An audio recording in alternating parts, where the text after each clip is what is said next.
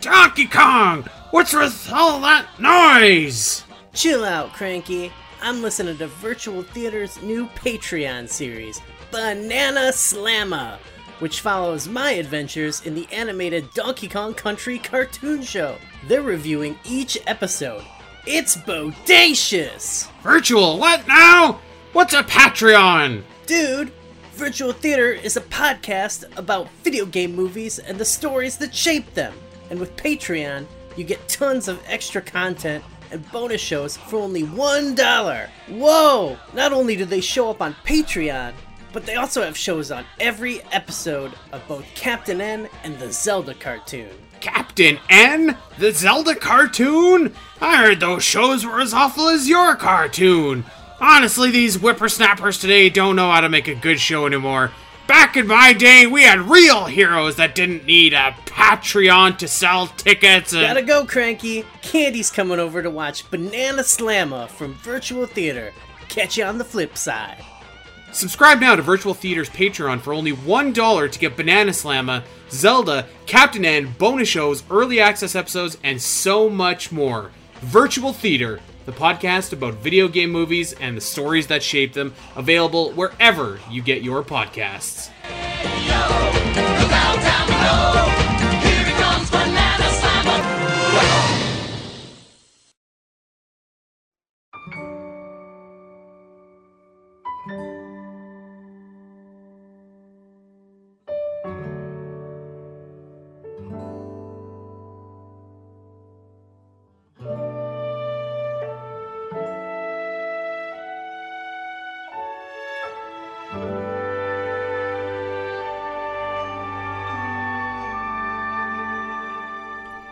Hello everyone and welcome to the ZeldaCast here on ZeldaDungeon.net. My name is Andy Spiteri, joined by Allison and Aletha. Al, how are we doing on this beautiful long weekend this time, right, for you? Long weekend, and I plan on doing absolutely nothing tomorrow, Monday. There you go. So I'm excited. I'm going to play Zelda, and I'm excited about that. There you go. That's I feel like very every nice. weekend you ask me after Tears of the Kingdom come out, you're like, how you doing? I'm like, I'm just playing Zelda, living my best life. I haven't done like anything else. like if I have free time, it's going into Tears of the Kingdom. Yeah. Yep. Which is to the detriment of some other stuff that I'm doing, but nevertheless. Okay, well today I feel like we actually have a lot to get into today, so let's just let's not beat around the bush here. So today, once more, okay, I want to give a very clear report of what we are going to talk about, so that nobody comes up to me and is just like, oh, you spoiled the game.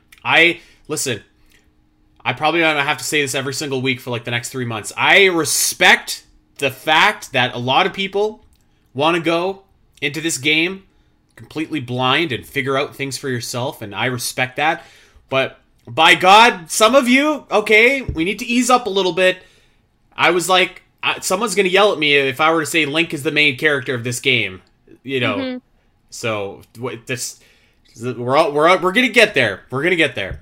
Yeah, so, and I don't want to be harsh about it, but we are a Zelda podcast talking about, and there's a brand new Zelda game. We're going to talk about it, and yes, you know, we're going to talk about it. And I'm sorry, we just don't know what is a spoiler to everybody. So because everybody has a different idea of it. So particularly with a game like this, like where when lots there's of things so you can much. find, yes. So, not to be harsh, but, like, if you are wanting to have your own experience and don't want it to be spoiled, just come back and listen later. We'll be 100%, yeah. The last thing that we want to do is ruin the experience for you. So, yeah. we're gonna kind of give a general outline of what we're going to talk about, and then I'm begging you, if you have not completed what we are going to talk about to the full extent, come back and listen later. And there's always a possibility that we might be talking about...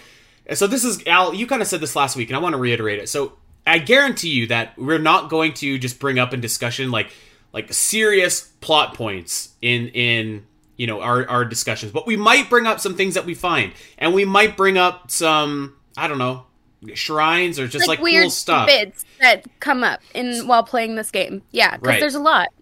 So if that's a spoiler to you, yeah, maybe, maybe just come back and enjoy these episodes when you feel that you're in a place to, to go in and be comfortable with the amount of content that you have found. So anyways, today we are going to be talking about the regional phenomenon side quest, or main quest actually, and we're going to be breaking it down into two parts. So today we are going to be talking about the Rito portion and the Goron portion. Let me repeat that. Rito and Goron. So if you have not completed Rito or Goron, come back. Come back and listen later, and we can enjoy these. We can enjoy these episodes at that time. So one thing, Al, I don't think I want to get too in depth on the dungeons themselves, because we are going to talk about the dungeons at a later date, all the dungeons together. Right. But what we'll talk about is kind of like the quest line, characters, getting to the actual dungeon, maybe just a brief synopsis of what we thought of the dungeon, and then we'll kind of move on. Any stray thoughts, anything like that. Okay, perfect. Sounds good to me. Okay, but before we get there, it's almost like a weekly thing now, I think, that we need to do. We need to have our Tears of the Kingdom progress check-in.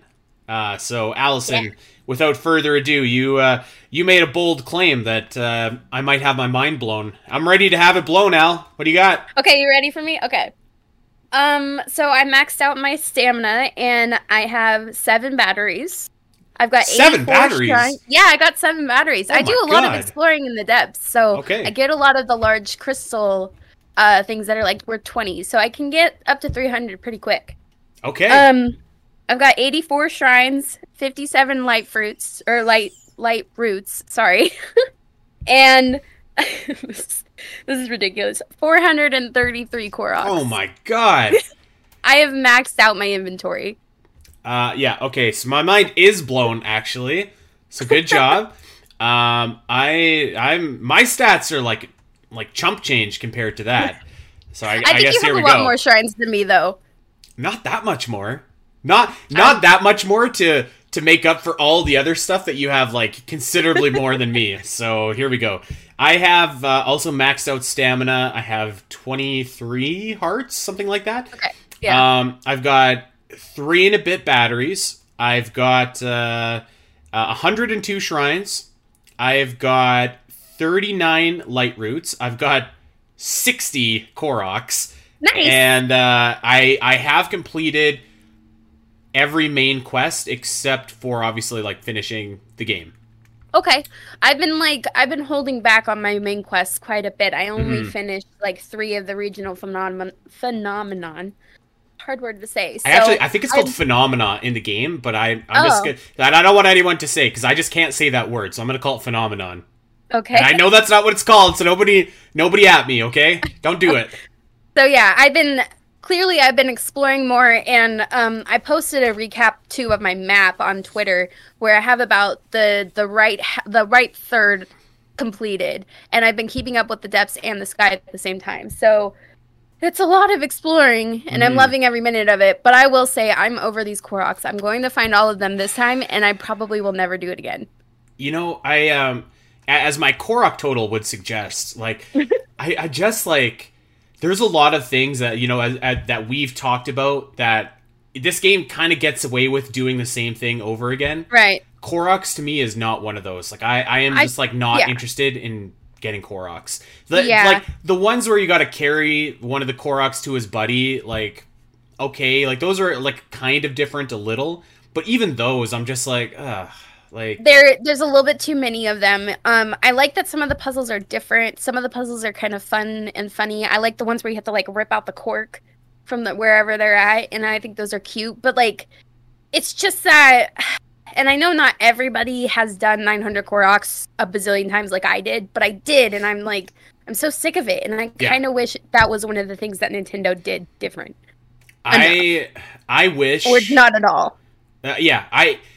I get why Koroks come back, because it encourages you to explore the world and everything like that. Like, I just wish that, like, instead of 1,000 Koroks, and there are the 1,000 Koroks, I wish that there was, like, 100 Golden Skull Tulas that maybe give you, like, the equivalent of, like, I don't know, 20 Korok seeds each or something like that if you found them. Yeah, and I understand the inventory upgrade as well, but I think if I'm doing the math right, I only needed 421 Koroks to upgrade all my inventory. And I Right. don't know what I'm gonna get at the end. I haven't looked it up yet. I'm hoping to God it's different than Breath of the Wild. like, please, Hestu, I swear to God, if you give me That golden that cannot come back. That I haven't looked it up, and I won't look it up until I do it. So I'm either gonna be really salty or just like I'll have bragging rights. That's about it. I don't know, man. I think that like cannot come back. I would be pretty disappointed if we saw that golden turd resurface in Tears of the Kingdom, but nevertheless, I guess. Okay, so on to regional phenomenon here, and let's get started with. Well, actually, you know what? You pick. I did them. I did them in the order of Rito, Goron, Zora, Gerudo. What order did you start with? I did this. I'm potentially doing the same exact order because I have all that I have left is Gerudo. Also depending on more content in the game as well.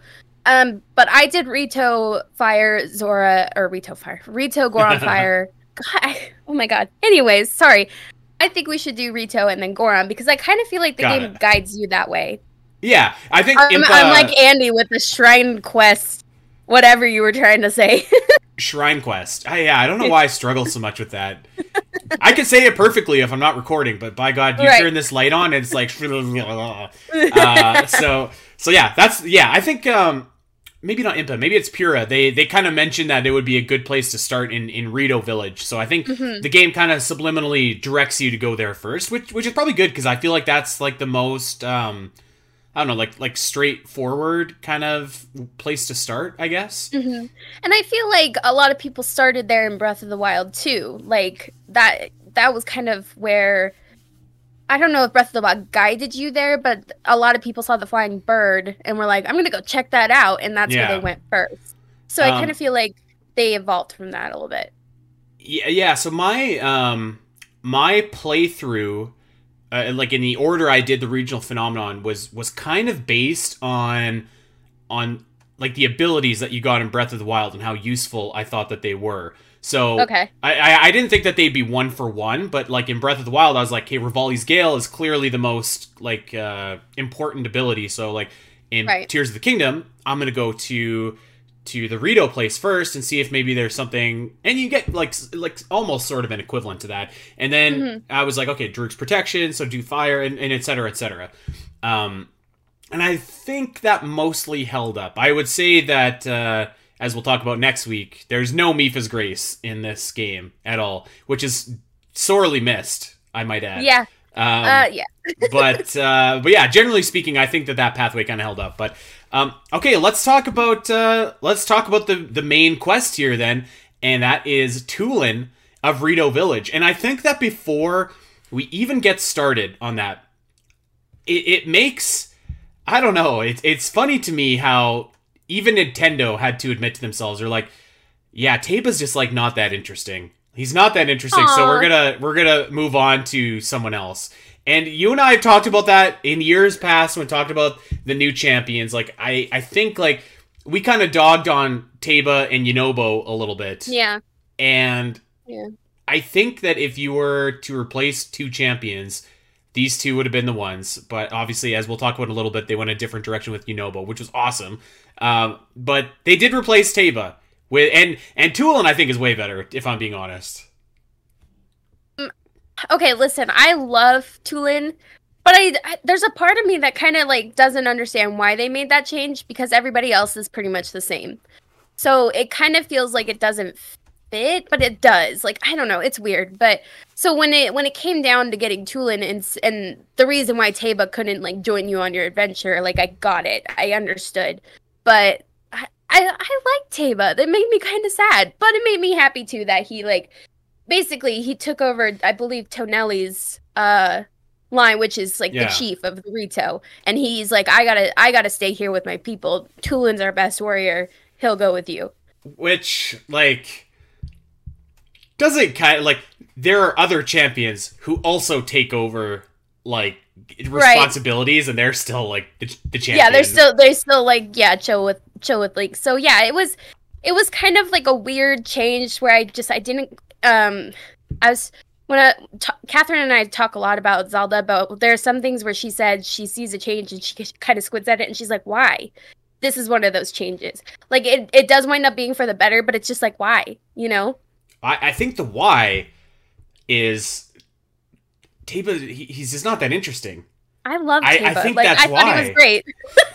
I think like of every champion in Breath of the Wild, let me specify, and every champion, Teba was the most similar to Rivali. Or like, let me what am I trying to say? He was the most similar to like the previous champion, you know what I mean? Like, Urbosa and Riju were kind of close, but not that close. Daruk and Yunobo, very different. Sidon and Mipha, very different. I think Teba and Rivali were very similar in a lot of ways, which made him... I can see that. To me, it just made him kind of like a lesser version of Rivali without kind of the sass and the punch. So I think that's probably why they went in the different direction and were just like, you know what, Tulin, you're our guy, because you're a cute little bird kid who is actually incredibly helpful. He is, yeah, and it's kind of funny that you say that because he does, when you start, his quest line, he is a little big for his britches in that moment, until he needs help. But he knows he's talented. He knows he's a skilled Rito warrior, and he kind of like is his, I wouldn't say downfall, but he kind of gets himself into trouble. And then he realizes, like, yeah, I do need help. I do need teamwork. Yeah, I agree. I really liked Tulin's story a lot, actually, and like, I guess let's just talk about it and let's get this quest going. So Tulin is like a prodigy.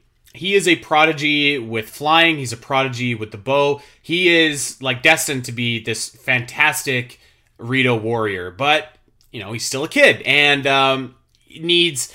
I feel like you see this in a lot of stories where like the kid is clearly talented, but they just need time in order to get to where they're going to end up being. And Tulin, like every kid ever, doesn't want to wait. He's ready to go now. So it starts off with you kind of exploring the Hebra Mountains. And for anybody that knows me, I have a real soft spot for Hebra Mountains. I don't know what it is. It's just like this quiet, desolate place that not a lot of people go. So I love kind of exploring around there. And Tulin, by God, this little kid has run off to chase down some, what is it, like some moblins or something like that? Just some monsters or something. Yeah, monsters in general. Yes. Yeah. So he, as you succinctly said, he's bit off a little bit more than he could chew. So it's up to Link to go and rescue him. And that's where we kind of get our first little glimpse of this whole team up aspect of Tears of the Kingdom that I actually wasn't expecting this at all in this game, but I think it's awesome. I would say from the trailer, I was kind of expecting it, but we just didn't, in my case, we didn't know like the extent. Maybe that's the way to say it. Like I thought it would kind of be similar to Breath of the Wild where like you teamed up with your champion for like a little bit and then like kind of went on your dungeon. But that is not the case at all. So I thought that once you kind of teamed up with Tulin and he gave you his what is it, Gust ability? Whatever it's called, the Tulin Air Boost or Air Gust or I don't know if it really specifically has a name, but it's like Tulin's Bow or whatever. He can like horizontally blow gusts of wind. Yeah, so I think that once you kind of get that, and then you're like, okay, now we're gonna go to the dungeon. Then I think the story gets really cool, and you kind of hear the story about like the Stormark ship, and like this is the ship that we saw in the trailer, and the bug that we saw in the trailer, which was indeed a dungeon boss. This was not the first moment, but one of the first moments where I was just like, oh my god, this is awesome. As you kind of start ascending your way up to that ship, I think that this might... So each dungeon has its own kind of like thing that you do before you actually get to the dungeon, right? This is, if not my favorite, my second favorite. Oh god, you know what? Maybe my third. I don't know. It was awesome. It was incredible. And are you talking about for the game in general or just like for the series? Because I would say like for this game and specifically. Okay. Yeah. I was going to say, like, there's sometimes... I know I've complained a lot about stuff you have to do before a dungeon where it feels, like, really big and kind of Like it kills the momentum for me, but I've really liked it so far in Tears of the Kingdom. It's fit really well. It doesn't kill the momentum for me at all. I agree, and I think that like I almost factor that into like the dungeon. The dungeon? You know how like if you're listening to the show for a long time, you know how Al and I always complain about getting to Stone Tower Temple in Majora's Mask. Yeah, this is like the opposite of that. It's awesome, and it adds to the dungeon. Like it's so funny you say that because it's essentially the same thing, but I know, like it's better. Oh, it's awesome. So what you do, like, and again, this is, you know how we said kind of last week, like the sky is, it's very fun, but it doesn't feel kind of as fun maybe as the as depths. Substantial. Or yeah, like it's kind of, it's a little bit hard to get around just, I mean, due to the nature of like, you know, you're in the sky and everything like that. And you can't explore it as freely, you know, as freely as you can on the surface or in the depths. This is like peak sky, I think. Man, I had such a blast, like using the gust and using like all like the trampolines and the springs and stuff like that to keep on going up, up, up. I was sitting down with my wife and she was kind of watching me play, and I was just like, and when I got to the first shrine, because there's like 3 shrines along the way, and when I got to the first one, I was like, oh my god, babe, like look at this, look how high up I am. And she was like, wow. And I kept on going up, and the second one I was like, oh my god, like we are like crazy high. And then the last one I was just like, oh my god, like this is insane. Like we cannot possibly keep on climbing up any higher. But we did. And I thought that this portion was so fun. Like, and this is kind of the meat and potatoes of the Tulin quest here, is like basically ascending your way up to get to the Storm Arc ship. And I thought, for me, this was like the first moment in the game where I was just like, the sky is awesome. Like, this is so much fun. So I really enjoyed like making my way up. Yeah, and I want to say beyond like the Great Sky Island where you start and you do like your little plateau, your tutorial, I feel like if you kind of go as the game guides you directly to the Rito, this is kind of your first way of navigating your way up into the sky. Yeah. Unless you did any exploring beforehand, which I didn't. So I was kind of wanting to get like 1 or 2 abilities before I started my exploring. So I feel like, yeah, for a lot of people, this is their first time really experiencing how to navigate getting up there. And the fact that it's so high, and you can use your little buddy Tulin to get around. And the trampolines are so cool. Oh my god. That was like, well, and they're just like the sails of the boats, but like turned horizontally so that you bounce up and you are just going so high. It's so cool. And I know I have to go back there and explore and get Koroks that I missed, but like, it's like I'm excited to do that because it was such a fun time. And I can understand people thinking that maybe it took a long time. Like, it was a very long segment, but I feel like I wasn't bored at all, like, or felt like it was long. I was enjoying every step of the way. And the music getting up there was fantastic. I was like captivated, like making my way up there. I was having an incredible time. I thought it was so fun. You know what? I was actually so eager to talk about it. I completely skipped the fact that poor Rito Village is like covered in a blizzard. That's the whole reason that we're doing this. So totally forgot about that. I was a little anxious to get to where we were going, but yeah, that's the reason why we're doing what we're doing, is because the poor Rito are they're basically like frozen. They look like Jack Nicholson in The Shining. So we gotta find out the cause of this snowstorm, which is of course this big ship in the sky, which kind of looks like just a big cloud, as you can see from the surface. But yeah. I thought like ascending up there was like one of my highlights of playing Tears of the Kingdom so far, and I've played like 80 hours of this game. Yeah, and this was like one of the highlights. I would agree. It's really cool, and I love that. We'll talk about this as we continue with the quote unquote dungeons and the phenomenon. But like, I love that Nintendo used different aspects of Hyrule rather than like the surface of Hyrule. So with Rito, it's up in the sky in this giant like, you know, blizzard cloud that you have to get up to descend into. Yeah. Right, to get to the Storm Arc boat. Is that what it's called? Storm Arc? I can't remember. Storm Arc, yeah. Let me confirm.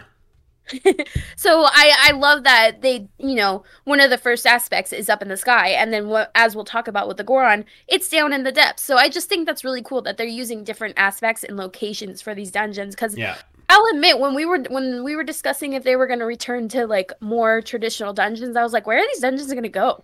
You know, where are they going to? Because we've explored so much of Hyrule already in Breath of the Wild. Where are these going to go? And it totally makes sense what they did. Yeah, there's literally only one dungeon on the surface, and that dungeon, I'm sure I'm not surprising you which one it is, Al, but it makes sense, like where it actually pops up and why you wouldn't have seen it before. So very cool. But yeah, so I was just like mesmerized, like enthralled. Like I said, this was the moment that like the sky portion to me kind of clicked and was like, okay, this can be awesome if this is kind of like what we're going for here, like these crazy ways to ascend up, up, up. And I would almost argue that the game hasn't really recaptured that for me in terms of the sky portion. There have been some parts that are like quite fun, and we'll talk about some of it next week, but I do think that like this one was so awesome that maybe it was almost too awesome. You know what I mean? Because like I haven't really got that same rush being in the sky. Maybe like with the Death Stars and with some of the labyrinths and stuff like that, but definitely to a lesser extent, I feel like. Yeah, I can see that. So maybe it's not, as I was saying, like this is your first kind of interaction of climbing up into the sky and interacting with the sky, but maybe it's like it's not a good thing that it's your first because some of the other things don't like hold up to it. I think that like on your way to a dungeon, it makes sense for it to be as monumental as it was, and then the rest is more like shrine quests and the labyrinths, etc. So it feels fine to me, but I can kind of agree with what you're saying, where maybe like the rest doesn't hold up quite as much. Yeah, and again, it's not to say like it's not fun, it's not bad. I just think like this is so awesome that it's a tough bar to overcome. So eventually you do make your way into the Stormark ship, and I have a critique here. Why is this ship called the Wind Dungeon or the Wind Temple? Why not just call it like the Stormark ship? Actually, I feel like that's a critique that I have for almost every single dungeon in this game, except for maybe the Fire Temple. It's like, why are these called like just generic like Fire Temple, Water Temple? Like, give them some cool names. Come on. Okay, yes, I can see that too, but I honestly was like, I was really excited when I saw Wind Temple and when I saw Fire Temple and so on and so forth, because it made me feel like I was returning to a more traditional Zelda.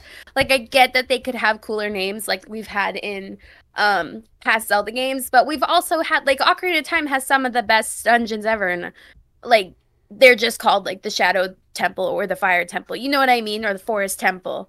Yes, however, I think that's a double-edged sword because it can work both ways, because now you're inherently comparing this Wind Temple to another Wind Temple, or this Fire Temple to another Fire Temple, which isn't exactly fair because, like, as we'll talk about when we talk about the dungeons in this game, which is another day, but, like, these are, you know, open world Zelda type dungeons. Like, there's no other way to say it. They're not traditional dungeons in the sense of, like, Ocarina or Twilight Princess or Skyward Sword dungeons. Like, they're a modern Zelda dungeon. So, which I think for the most part work exceptionally well in this game, actually. But I do think that you do invite those comparisons, and it's a tough comparison to make if you've really been, and I think a lot of people were, where it's just like, I want traditional dungeons back. Because I can't say that these are traditional dungeons. No, I can't say that either. I feel like there's a good, healthy, like, mix, like it's a hybrid where they brought back traditional senses of dungeons with the Divine Beast kind of formula. I think that I think there's one dungeon that I was just like, oh, this is just like a Divine Beast. But like the Wind Temple here, I have to admit, like when Tulin was just like, oh, we got to activate the 5 whatevers that we need to activate, I was just kind of like, you know. But I think that this dungeon and certainly some other dungeons actually, like, it's like a mix between traditional Zelda dungeon, like a Hyrule Castle from Breath of the Wild kind of dungeon, and a Divine Beast. And I think that the Wind Temple in particular does a really good job of mixing those three. The Fire Temple, which we'll talk about in a bit, actually to me leans more in like the sense of like a traditional Zelda dungeon mixed with like Hyrule Castle. So it's they do it like a very good job, but I guess I don't know. I guess I'm just saying, like, it is, you invite those comparisons if you're naming it the Wind Temple and not like, I don't know. I just think like the Stormark ship or whatever it is. Like, I just think that sounds cool. Yeah, I understand that. I can understand that. I did pop off when I saw Wind Temple though. I was just like, oh my gosh, it's like I felt like I was going back in the Zelda series a little bit, and I was excited for that. I will say that after doing 3 of these dungeons, and like not to get into too many depths about the details of these dungeons, but I do kind of wish that I could go back to a little bit more linear dungeon. Like I appreciate the open world. I understand like the formula that they have for this game works, but I do kind of miss like go find a key to get into this room, it's locked, that kind of thing. And maybe we don't need like the dungeon item to come back, but like I do miss some of those aspects of traditional dungeons that I think would be kind of cool in a game like this. I do too. But I do think that, I do think that for this type of game, you do need to, what's a good word? Maybe modernize how you approach your dungeons. And I think that all the shrines help with that as well. That kind of itch to like, you need to figure out a puzzle to get into the next room kind of thing. Now, I'm not saying they fully scratch it, but they help. I just think that maybe my biggest reason for this is that it's too easy to cheese. It's too easy to kind of break. I wouldn't say break, but like to kind of get past clearly there's a puzzle you can solve here, but I was feeling this really hardcore with the water temple. There was so many things that I could do with the water temple where I just needed a hover bike and I could get to all the locations and fix it. But I forced myself not to because I wanted to experience it the first time, kind of like they wanted me to. Yeah. But now if I play Tears of the Kingdom again, I know how to cheese it. And I don't necessarily like that there's that option. I really wish that there was a more... sorry. What I mean is, like, I kind of would like to go back to that in the future, where it was just a little bit tougher. Yeah. You can't just, like, completely break the game's physics and not even break, but, like, take advantage or utilize it. Just cheat it. Yeah. I know what you're saying. And we'll talk. We'll pick this conversation up when we talk about the actual dungeons, which I am stoked to talk about, actually. Yes. Yeah. But yeah, so I thought that the dungeon was very good. And the ending, I thought, was also very good. And the first time that you see this cutscene is great, because then you learn about the imprisoning war, you learn about Rauru and his company taking on the Demon King, you learn about what it took to actually seal away the Demon King. And this, like we were talking about, I don't know if we were on the show or not, I can't remember now, but we were talking about, like, I can't believe that, like, Tulin stays with you the entire time and like fights with you. Actually, so you'll remember that that Zelda Dungeon article that we did, like the one final thing before Tears of the Kingdom comes out.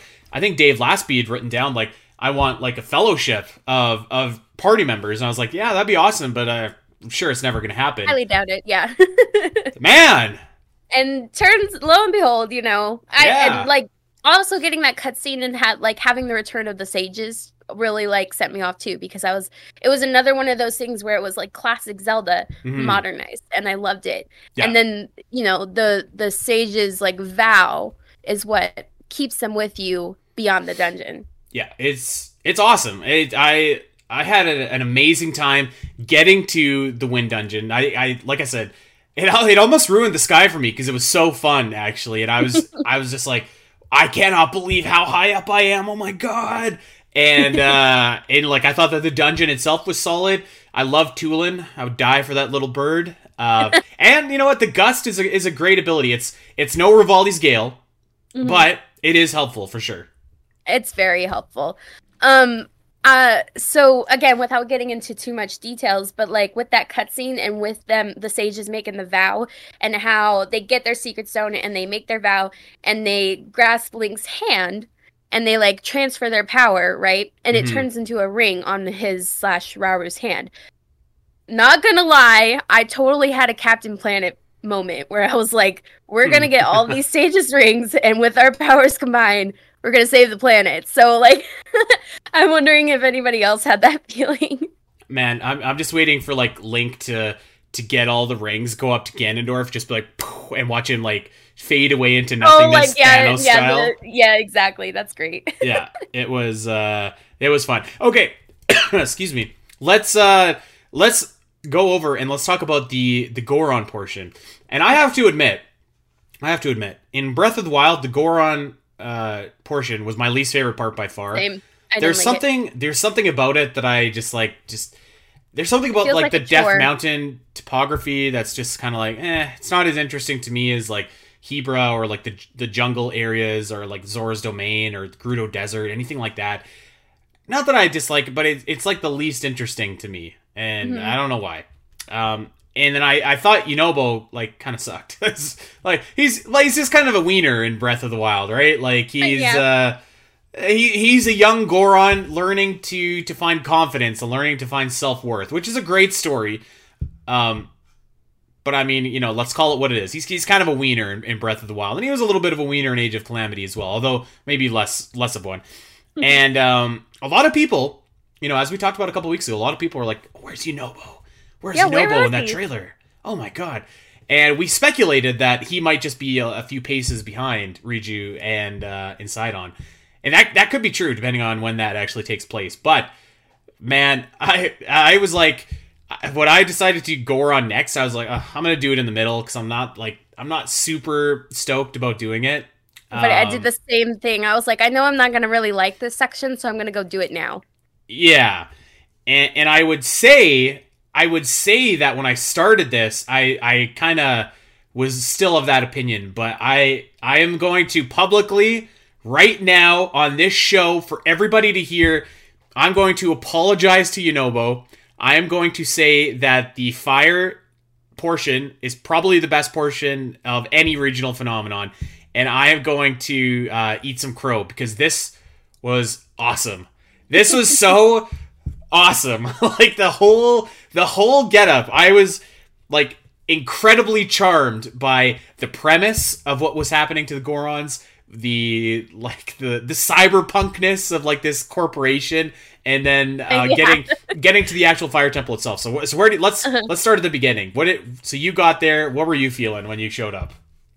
First of all, like the region itself is completely different because all the lava has dried. And I remember when we saw one of the trailers, I was pointing out how Death Mountain looked different in the trailer than it did in Breath of the Wild, because in the section where they were minecarting to some moblins, there's just a pond of lava down there, and there wasn't in the trailer. So I was like, what happened to Death Mountain to make it different? And clearly all the lava dried up and, made more land to traverse around Death Mountain. So that was different. And I actually really like that, because it made it easier to go Korok hunting and rare ore deposit hunting for me. So I thought that was cool. I liked that the region itself changed enough to make it something new to explore. But then you get to town and you're looking for what's going on with these Gorons, and they're all like in a creepy little trance, eating some rocks. What is? I'm desperately trying to look it up. What it is, because I can't remember. It's like marbled rock. Yeah, something like that. So something like that. Man, you show up to Goron City, and there's only a select few that have not eaten this marbled rock, and they're like, "What is going on with all these Gorons here?" So the Gorons are basically acting like I have been for like the last 2.5 weeks, where all they want to do is play Tears of the Kingdom. So all they want to do is eat this marbled rock. They don't care about anything else. Their eyes are glowing red. They're like zombies. They just want to eat this rock. And I was like, yes, this is awesome. And then I don't know if I can even explain properly, but I made like an audible gasp and a cheer at the same time when I saw Yunobo. This guy comes up, he's dressed like a luchador, he's got this awesome mask on, and he's a total prick. And I was like, yes, this is awesome. He looks awesome. And he's built up his own corporation, Yunobo, what is it called? Yunobo HQ, where he like has all this construction going on, building new stuff in Gora, or like the Death Mountain region, and the wealth has corrupted him. And he's like, his evil corporation is taking over, and I was like, yes, this is like Cyberpunk Zelda. This is awesome. I was so in love with this portion of the game. It was so good. Hey, okay. I will say that I didn't have quite the same reaction. I love that it was different, but I was just like, why on earth, because I know that even though like we kind of poo on Yunobo from Breath of the Wild, he is such like a kind soul. I was like, why is he such a jerk? Like, why is he dressed like such a loon? And like, I almost wondered too if he was like corrupted by greed and corporation, but like it didn't. In my mind, it didn't make sense. And I was like, something's going on with him. Something's wrong with him. Is it the marble rock? And then you come to find out, that there is something wrong with him. But so I was like, I'm glad I trusted my instinct, because I was like, he just looks like a goof and sounds like a jerk. Like, what is going on? He looks spectacular, first of all. Whatever. He looks I thought awesome. He looked like a goober. This guy looks like Seth Rollins coming out in one of his ridiculous get-ups to fight for the world title. Yeah. So I don't know. I loved the idea of Unoboko. I loved it, and like you're right. Like I was like, okay, well like something is wrong with Yunobo. Right. Like this isn't like the Yunobo from before, because it was extreme. But man, I wish that he would have stayed like that for like the whole game. Actually, like with the awesome getup, with the awesome mask, with the the chip on his shoulder, the attitude. I was like, this is the Yunobo that I want. This guy rocks. Yeah, I wouldn't have minded if that section had lasted a little bit longer, because you break him free from it pretty quickly. Yeah. So it's kind of like, yeah, that was a huge shock, but I kind of wish it was a huge shock a little bit longer than it was. I agree. Yeah. But I mean, I get why you do it, because you need his abilities in order to. Right. But yeah, I do agree. So yeah, as you say, you actually fight Yunobo. Like, and I wouldn't necessarily call this like a boss battle, because it's pretty easy. It's actually it's very easy, deceptively easy. But you get to throw down with him a little bit, and you break the mask, and then you find out that maybe someone had given him that mask, which we'll talk about at a later time. We don't need to get that detailed. Although I mean, I guess if you're listening to this, you've probably completed the quest and But I don't know. We'll talk about that portion later. Bo. Mm-hmm. Ayo. So yeah, like somebody gave him the mask that corrupted him to act like such a jerk, and even the kids that were trying to help him, they're like, Bo, stop being a jerk. Like, yeah, those little Gorons. I don't know. They were cute.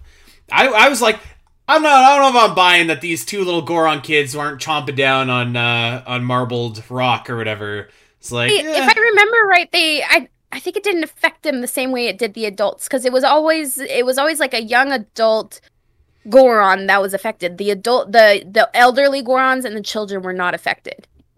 Well, I guess there you go. The innocence of children saves the day here, and then the hubris of adult Gorons just turns them into zombies and makes them eat Marble Rock. So it's actually inferred that Yunobo did not eat Marble Rock, but it's the mask that is controlling him.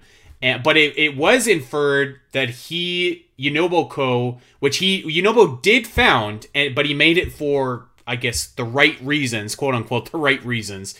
Mm-hmm. It seems like he did find that marbled rock on his own. Is that correct?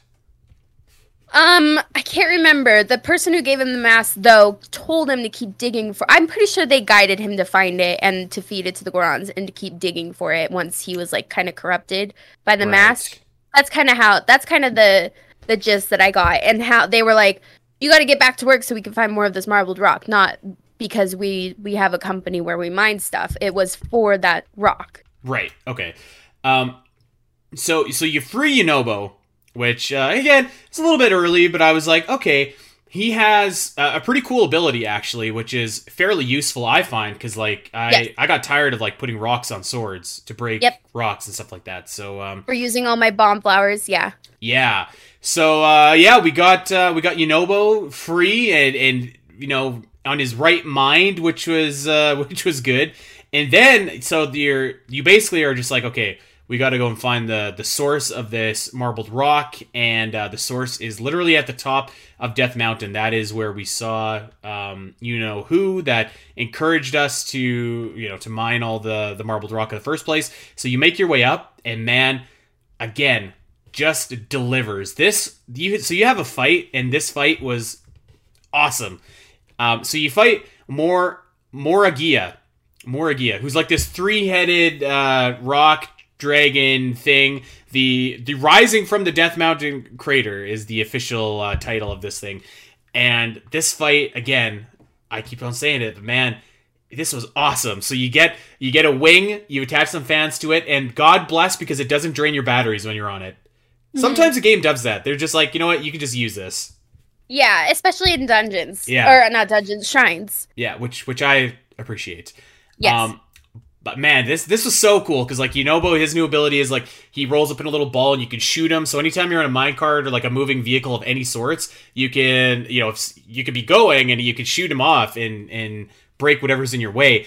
This fight was so like it was short, but it was wicked. I had such a fun time again with it and just being up in the sky and swerving and I actually got blasted the first time. I think I died and then I had to.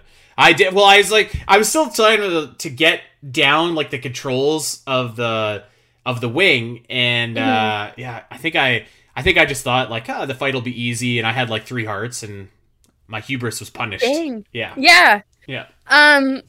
So first of all, the climb up to Death Mountain, the top of Death Mountain, was much more fun in this game than it was my God.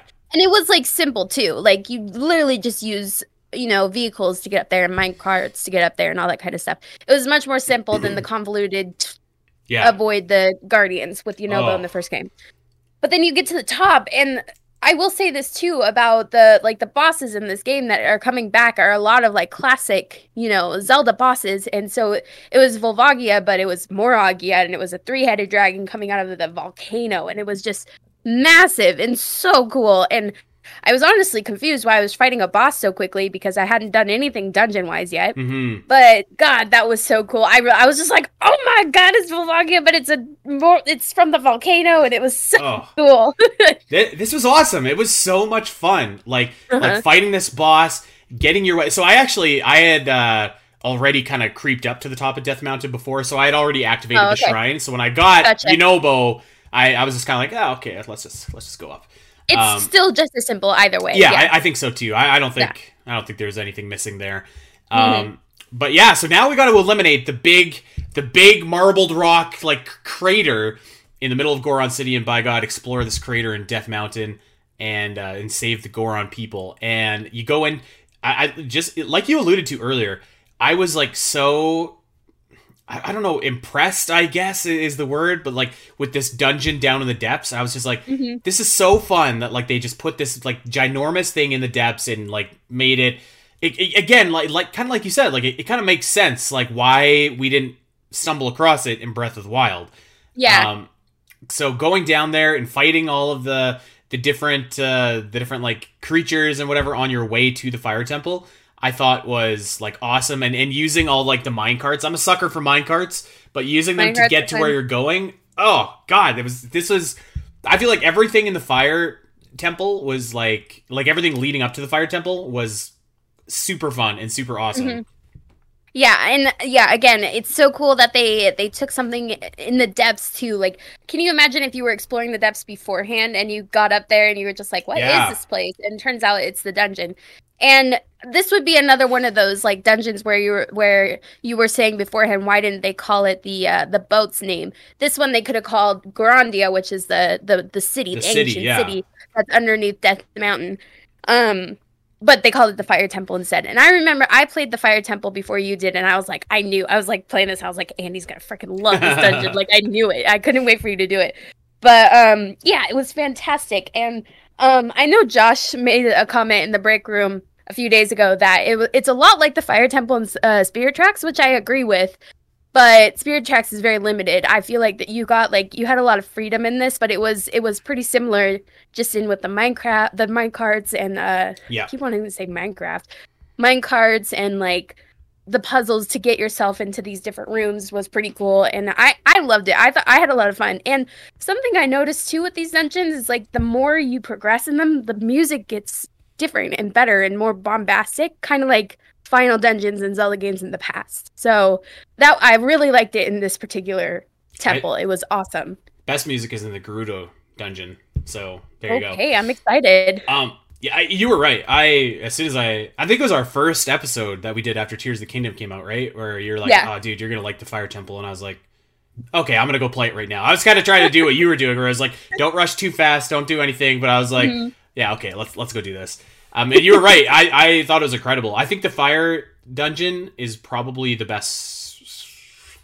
Probably the best one, I think. Okay. I don't know if I've decided yet. I kind of want to do them There's all another first. contender. There's another Okay. contender. I think I would say that I like this more than the Wind Temple, which I like the Wind Temple a lot, but this one felt to me like the perfect mix of like that new modern open world Zelda with Yes. like a traditional Zelda dungeon Yes. with none of the divine beast silliness in there. Yeah, I would agree. I think I do like this one more than the Wind Temple, just because the Wind Temple definitely felt a lot like Meadow, whereas this did not feel like Rudani at all. It felt No. like you were in an ancient temple and you were like figuring out the different rooms and using the minecarts to get there was super cool. And there was structure to the way that you do this, or the way that you should do this. Like there is an order to it, which I think is like rewarding almost, because like it sometimes that is missing from these other like when you can kind of when there's 4 things and you can just go and do them in whatever order you want.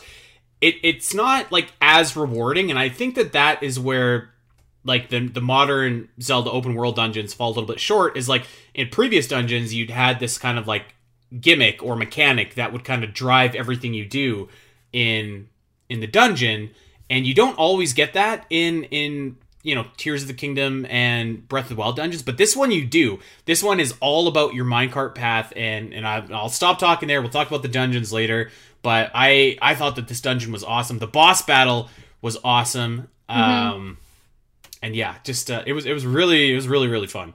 So I think that I came away like incredibly impressed with the Goron part, especially, and maybe it's because my expectations were low, because I was just like, Bo, all right, let's get this over with. And when I left, I was like, damn, that was awesome. Like that was so fun. And I do have a critique though. We kind of talked about this before the show, but you see the exact same cutscene at the end. Yes, yeah. And I can understand why that is, because if you did them in whatever order, they didn't want to spoil stuff about like the overarching story. I kind of get it. I kind of do too. But I feel like Breath of the Wild did it different enough where you had these different cutscenes that basically did the same thing. It was the champions setting up their beam on Ganon, on the castle, and it was the same cutscene every time, but it felt different enough. But when you're talking to these sages and they're telling you their stories, it's like almost like word for word the same, except the person is switched. Literally, yeah, pretty much. It's almost the exact same script, and it's the exact same cutscene. Yeah. Now, I'm not a game developer, okay? I don't know how hard or easy this be, but you can't convince me that the developers that let you jump through any ceiling in this game, pick up anything in this game, and put it together, that made a bottom, a middle, and a top world, they couldn't have maybe had like an extra cutscene or something where it's like, okay, this one plays if you do the Fire Temple 2nd. This one plays if you do the Fire Temple 3rd. This one plays if you do the Fire Temple 4th. Okay. I don't think that's asking for too much. I think that you could probably do that. I don't know if if it needs to be like that level of detail. I just think it could have been different enough per sage, where you're not saying, here's the story of the imprisoning war. Oh, that's the imprisoning war.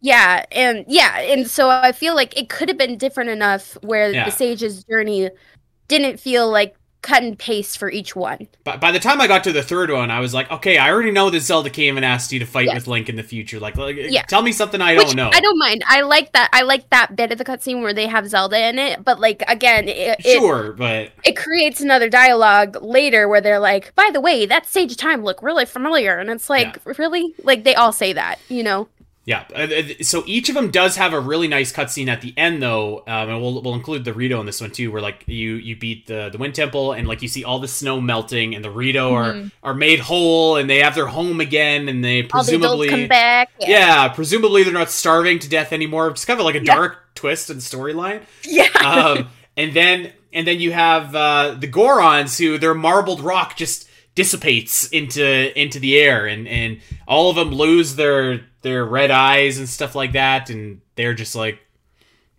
oh, it's Tuesday. Like, yeah, where have I been? It's Tuesday. Yeah.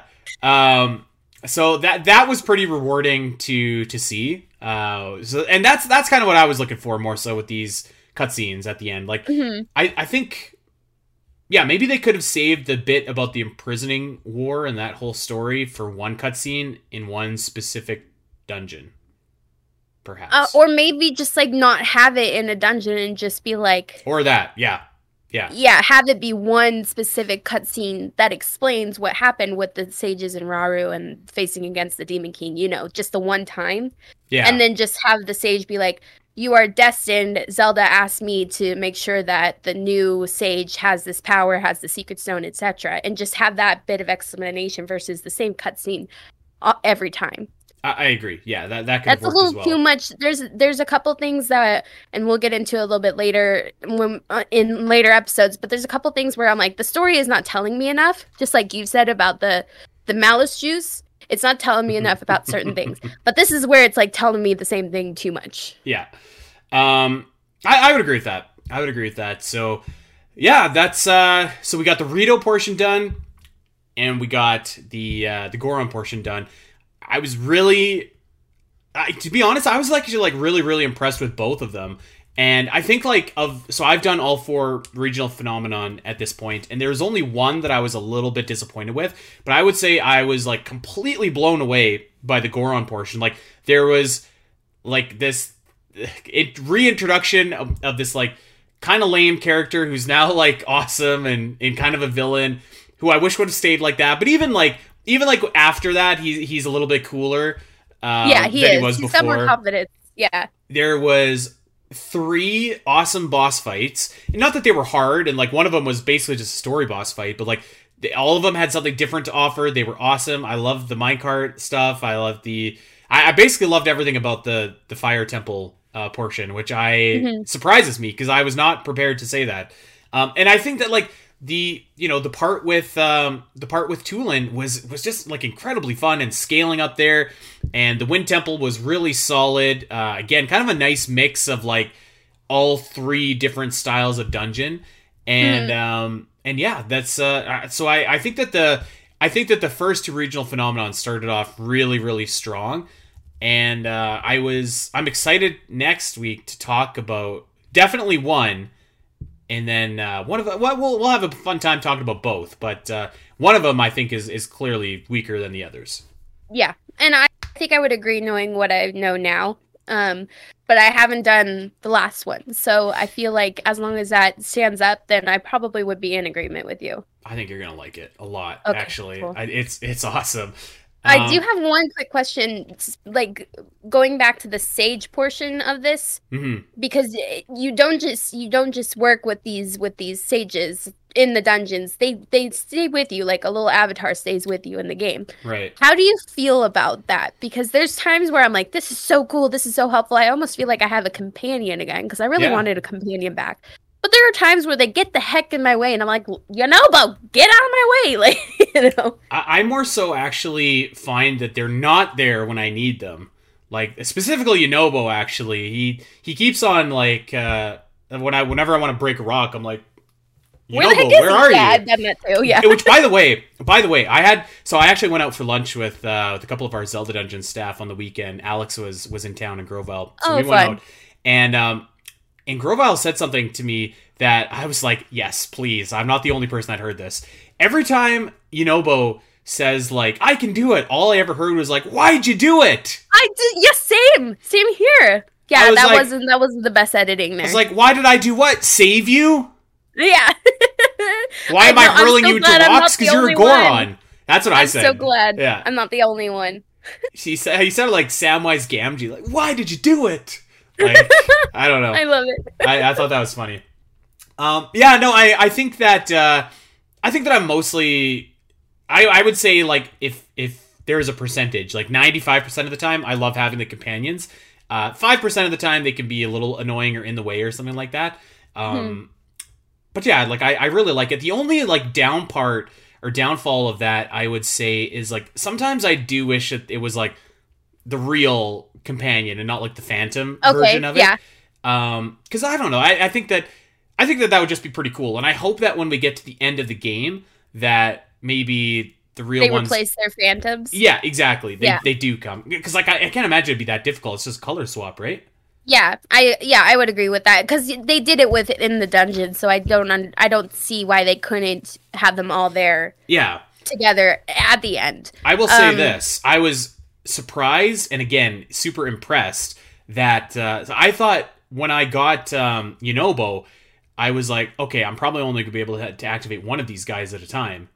Yeah. Nope. Like they're all there. You've got all of them at the same time. Like I waited until I had finished every dungeon, and my next order of business is to go and retake Lurelin Village. So I was like, maximum firepower. Not only are they like super helpful with their abilities, but they're super helpful in fighting too. Yeah. Like, some of them I'll say. One of them is not doing very well. But like sometimes I'll like hit a guy and then Tulin will snipe him from across the way, and I'm just like, this is some maximum teamwork that's happened. And like Yunobo comes down with his like giant rock crusher, and it's like, it's really cool that they team up with you and kind of help you in these like hordes of monsters. It's very helpful. Yes, it's awesome. It's like literally just like, I keep on coming back to that article where Dave was like, I want a fellowship of the kingdom, and we have that, which is great. So yeah, I can't wait to talk about Gerudo and Zora next week. I have a lot of thoughts actually for those ones. So very, very excited for that. But yeah, I would give like, we're off to a really strong start with the Goron and the Rito portions. I would say that like these exceeded my expectations, both of them. And both of them, I think, like both of them were way better, in my opinion, than their Breath of the Wild equivalent. I would agree. Yes, I would agree. In Breath of the Wild, I remember the first time that I did it, I started with Gerudo, and then you had the whole Yiga subplot. So like you went and did that, and then you fought Koga, and then you did the Divine Beast. And I was like, okay, I think like everything is going to have something like this before you get to the Divine Beast. And that wasn't really the case. Like, in fact, Gerudo Desert was the only one that really had kind of that extra stuff to do before. Yeah. So I was always a little bit disappointed with that, which is actually why I saved Gerudo for last in my playthrough this time. But so far, well, not so far, but like everything has something like that you need to do beforehand. And so far, all of it's been fun. Yeah, I would agree. Nothing has felt like a chore to me so far, which is great. Right. Okay, there it is. Any final thoughts on Rito or Goron before we jam on out of here? No, I think I would just agree with you. Like, it exceeded my expectations, especially the fire area. I think because of how I felt about the Breath of the Wild fire area, I went in with very low expectations, and I was blown away. Yeah. I will say, rip to our infinite item glitch. It is no more. Did you update your Switch? No, I specifically did not update my game. I was like, don't do it, and it updated anyways. No. Okay, mine keeps prompting me to every time I open the game, and I'm like, nope, and I could still do so. I must have like auto updates on or something like that, because I specifically said like, do not update this. So I was able to get like a ton of diamonds and a ton of star fragments, but I didn't really get anything else. And now I wish I would have got a ton of amber, because I need like 100 pieces of amber to upgrade my stuff. So yeah, I also duped so if anybody else is still having that ability, I duped like the hardy radishes and the Endura carrots, because they make such simple, helpful recipes. So I duped a crap ton of that. It really helps. I hope that there's like a new glitch or something that comes soon. I'm sure somebody. I know somebody has found some for like duplicating weapons and stuff, but it is very tedious, so I haven't shared it yet. It includes the rock octoroks in the Elden region, but it's like a lot of steps. It's not that easy. So if I see anything else that comes up, I'll share it. But so far, not yet.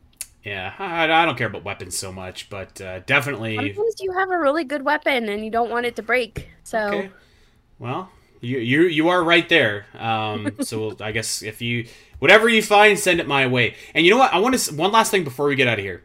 I want to actually say this on the show, because I've been saying it on Twitch before we start the show. But if any of our listeners are like really awesome with OBS, and you want to slide into my DMs and give me some advice on a few projects that we're working on, I would love that. We actually have like an opening on our podcast team looking for like a really smart OBS person. So if that sounds like you and you want to get in on some of the behind the scenes ZeldaCast action, slide into my DMs over on Twitter at Spiteri316 and let's talk. Okay, that is going to do it for us for this week. We are going to get out of here. As I just said, I'm over on Twitter at Spiteri316. Al is at Allison Aletha, and we are at the ZeldaCast. Make sure to check us out wherever you get your podcasts. Like, subscribe, recommend us to that Zelda fan in your life. If you got somebody new that's playing Tears of the Kingdom, maybe it's their first Zelda game ever, tell them where they can get their weekly Zelda fix. We're going to be talking Tears for, I don't know, the rest of the summer. So yeah, make sure that you recommend us. Leave us a 5-star review. We would love that. Man, that'd be awesome. And yeah, we're going to have a couple exciting announcements actually in the next couple weeks here. Maybe even as soon as next week, although I don't want to promise that yet. But until then, everybody, take care. Enjoy Tears of the Kingdom. And we will see you back here next week to talk about the Gerudo and Zora regional phenomenon. Take care.